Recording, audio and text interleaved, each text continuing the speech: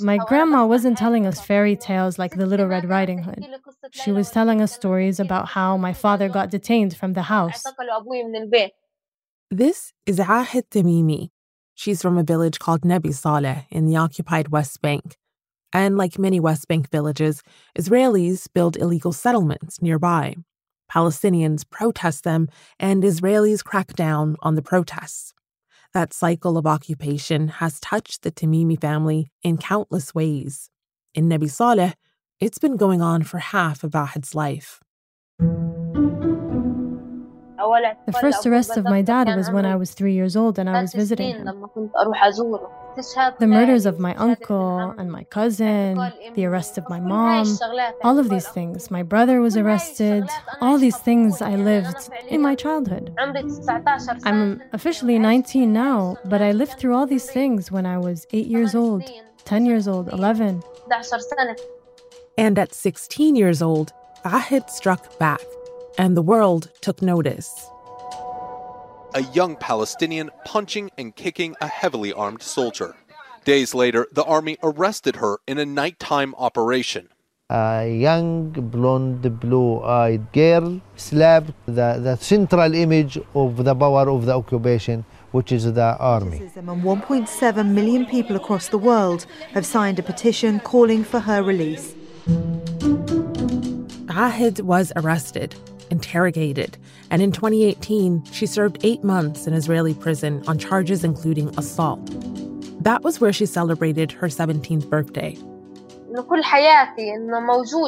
All my life, part of it has been the occupation. But I didn't let it control me. My fear or my sadness, they weren't things that I let destroy my personality. I started seeing these things as reasons to become even stronger. Ahed is almost 20 now, and while she was stuck at home for most of the year, in Palestine, a lot changed. Israel is threatening to annex the West Bank. Settlements are expanding, and Arab countries are normalizing relations with Israel one after another. Even without mentioning the pandemic, this year has been unprecedented. So today, as part of our 20 in 2020 series on the global generation coming of age, we're talking about how Ahed got through this year. I'm Malika Bilal, and this is The Take.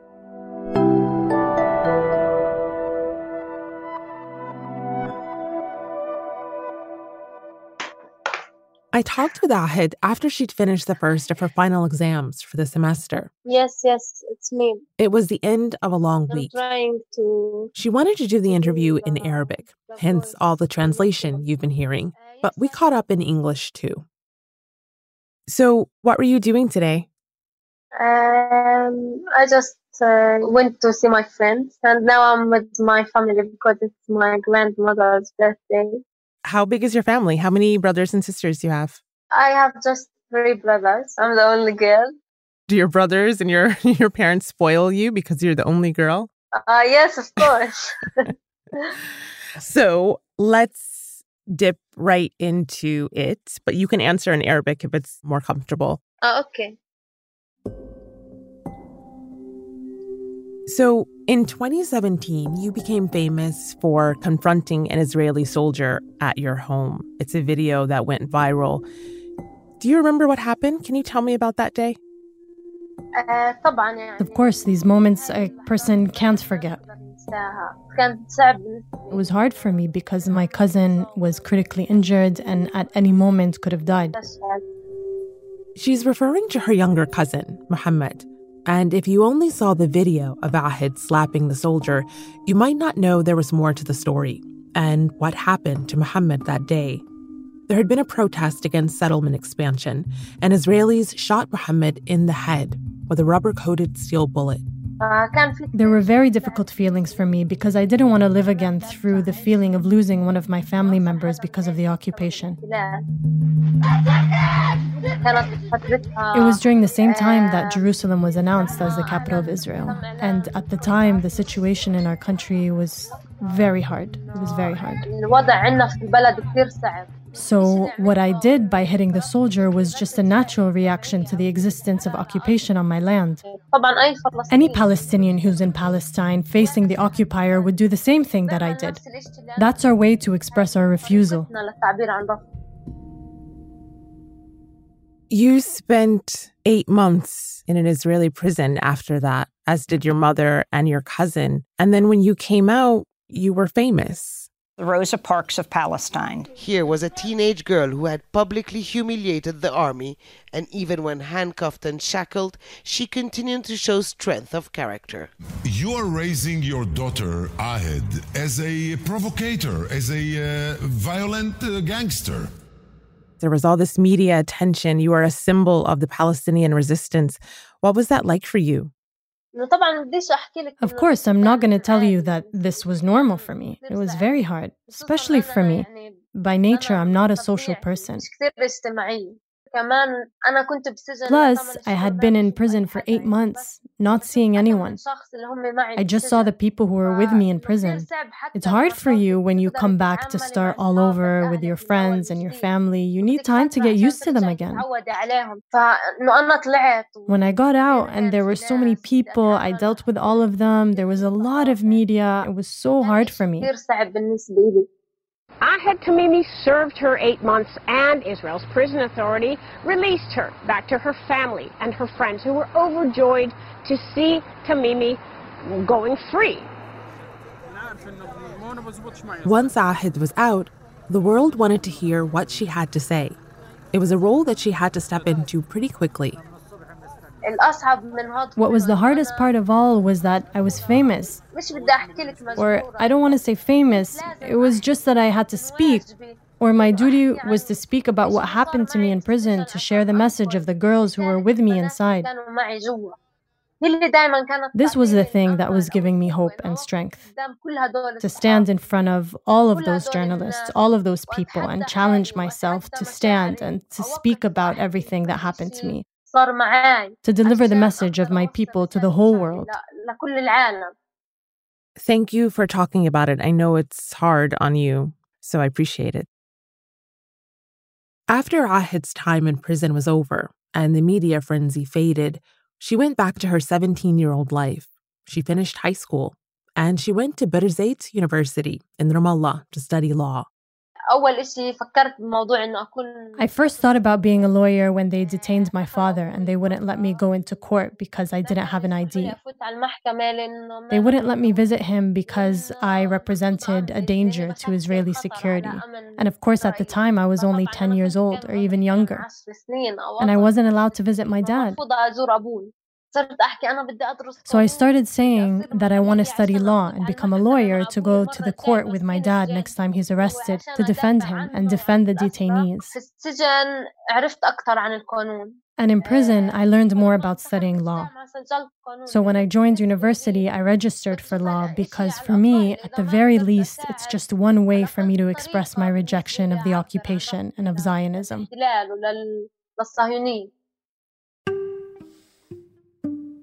When this year began, January 1st, 2020, what did you hope would happen? Did you have life plans or goals for this year? Of course, I had a plan for this year. I wanted to focus on my university, to study and finish this year in school, and then travel to learn Spanish. Ahed says she's always been obsessed with Spain and Brazil. In our interview, I saw a Brazilian flag on the wall of her room behind her. She's always loved football, especially when she was younger. And like many teenagers around the world, her concerns this year are pretty familiar. Of course, I wanted to spend more time with my siblings and my girlfriends and hang out, but this situation changed. Everything changed. So you just started university a few months ago, and then the pandemic came to Palestine. So can you take me back to those days when you realized this is going to be a huge global event that's going to change the entire year? Of course, we learned from the news that there's a virus spreading around the world, but it hadn't come to us. One day there was a party at our university and everyone was there, me and my girlfriends, And then the next day, they closed down the whole country and the school and everything, all of a sudden. We didn't think it was going to get to the point where it came to us in Palestine. I mean, who would come here who has the virus? But one day, I woke up and everything was closed. In addition to everything that we have, the occupation and the thousands of other things. Okay, Corona? Oh my God. And we're still going to live? So then now, during the pandemic, what do you do in Nabi Saleh? Has it changed? And has it changed how you spend your time? Look, in Nabi Saleh, it's a small village. A really small village. Ahid told us there's about 600 people, all of them from the Tamimis, her family. Everyone knows everyone. And in Nabi Saleh, things have been closer to normal than in many places. Inside the town, everyone goes out. There are no cases here because we close the whole town. No one comes in or goes out. But of course, it was affected a bit. I mean, for me, I wasn't spending a lot of time in the town. I would just wake up and then I would go to Ramallah, to university, to go and do anything. For me, because it's a small town and there's really nothing to do, you know, people got bored. Okay, we love each other, but it's also a bit routine. So what's the situation now with the settlers and Nabi Saleh? Are you still protesting? Of course, the situation isn't like before. There's no confrontations like before. Before the pandemic, the regular weekly demonstrations in Nabi Saleh had already changed to more occasional events. And Israeli supporters of settlement expansion have mostly focused on advocating for a new road in the area. It would allow for development of more land and potentially create a ring of Israeli settlements around the entire Ramallah area of about 200,000 Palestinians. But overall, Nabi Saleh's interactions with Israelis have decreased. Every now and then, the army passes by and shoots and does something. There are a few small confrontations, and then they just finish. There are no rallies like before, no confrontations, maybe because of the situation, because of Corona, and gathering is hard now. So we're scared that if confrontations happen directly with the military, that they might have Corona because the number of cases there is much more than the number of cases here. So in a way, the situation is a bit calmer now, but it's still hard. One thing that anyone who saw you in the videos that went viral, who saw what you went through as a teenager, they'll know right away that you are a brave, active young person. And now you're spending your time at home, surrounded by four walls, studying online, not protesting. Is that hard for you? What's helping you get through? Honestly, I just try and fill my time with anything because the situation is boring. When I have a book in my hand, I don't even have the energy to read it. I'm a little addicted to this online game called PUBG. So I spend a lot of time playing PUBG. I go out to my uncle or aunt's house. I try and fill my time with anything to not spend time at home, to not spend it between four walls. Was there a low point for you this year? Was there a part where it just felt really hard during 2020? Of course, it was hard for me in the very beginning of the lockdown, and it was my first semester of school online. I didn't do well at university. I'm not going to hide it from you. I started getting angry for any reason, getting sad about anything because I was stressed out and staying home, and I don't like it. I'm at home, I'm locked in. It's like a prison. It really is a bit like a prison, you know? You're forced to stay in the same place. Something is forced on you. And after prison, I couldn't take having stuff forced on me, even simple things. So the lockdown, it was really hard for me. But eventually I adapted. Ahid's time in prison was one of the reasons I wanted to know about her experience in the pandemic. In prison, her arms and legs were often shackled. It was a fight to get materials to study, and she rarely had any contact with her friends and family outside. So obviously, some big differences. But there was one thing that she said back then when she was released that struck me. After you were released from prison, you had said on record that it taught you to love life and to appreciate even the small things. So how did that help you during this year? Of course, it helped me that I had a little experience of having something forced on me. At first, my mood wasn't good. One day I woke up and I said, what am I doing? Why am I doing this to myself? So I started getting back to what I was like before and got my energy back. I would remember the prison and tell myself, I don't want to relive even the small details of prison. In prison, there are more challenges than now. It's not exactly the same. So in a way, in prison, you have more passion for life because you're challenging the occupier and the Zionists who killed people in your family, who were forcing you to stay in prison. So it's more of a challenge than what's happening now. But,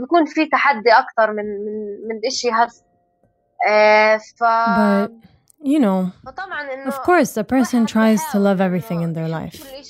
I'm trying to spend time with people I love, try and take advantage of the situation, to strengthen my relationship with my relatives here in town, with my aunts and uncles. These are the things that are making me love life these days.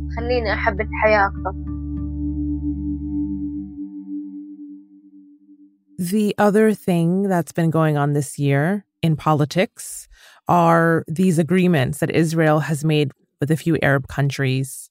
And even now, Morocco is the latest country that says it's going to normalize relations with Israel. Is there a message that you want the world to know about these agreements and how they've affected Palestinians or how they will affect Palestinians? All these agreements that they call peace agreements, these are not peace agreements at all. I am telling the whole world, you are the occupied ones, not just us. We're occupied, but at least we reject the occupation. We're occupied, but we confront the occupation. The occupation is on our land completely, but it didn't control our minds and our humanity. I say to the whole world, to every free person in this world who still has humanity, reject the negotiation of your country with the occupation, with the Zionists. Because this thing that's impacting us now, it will affect you later. You are the victim, not us. The victim is the one that lets the occupation enter their mind and strip their humanity away from them. So for us, we see ourselves as freedom fighters. We haven't let the occupation enter our minds. Yes, the occupation is on our lands, but still, we're resisting it. We haven't lost our humanity yet. Ahed's name and face have become famous. But part of what made her so watchable back then was what a normal teenager she was. You could see it in her face when she was talking back to Israeli soldiers in the courtroom or laughing with her friends. And that's still true.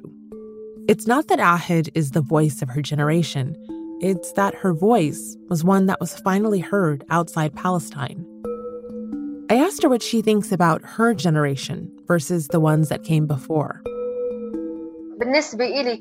In my opinion, for my generation here in Palestine, I'm telling you 1,000,000% we see life from a different perspective than the last generation. With all due respect to everything the last generation experienced, we didn't inherit any victories. We're forced to live with all the defeats, so we're challenging the defeats. For example, the two-state solution that the last generation believed in. My generation doesn't. It wasn't an opportunity for us, it was an opportunity for them. And our generation refuses this. This generation is not ready to accept more defeats for half its land, for even a quarter of its land. So to the whole world, we're sorry, but we're not going to be like how you want us to be. We'll be how we want to be, because we're not ready to give anything up. And that's The Take. Our 20 in 2020 series continues next Wednesday. And a special thanks to Dana Balut for bringing Ahed's voice to us in English. To see Ahed in action, you can check out AJ Plus's documentary that covers the story and her release from prison. It's in the episode description.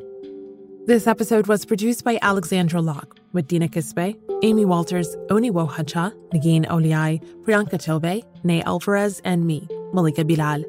Natalia Aldana is the engagement producer. Alex Roldan is our sound designer. Stacey Samuel is the executive producer, and Graylin Brashear is Al Jazeera's head of audio. We'll be back.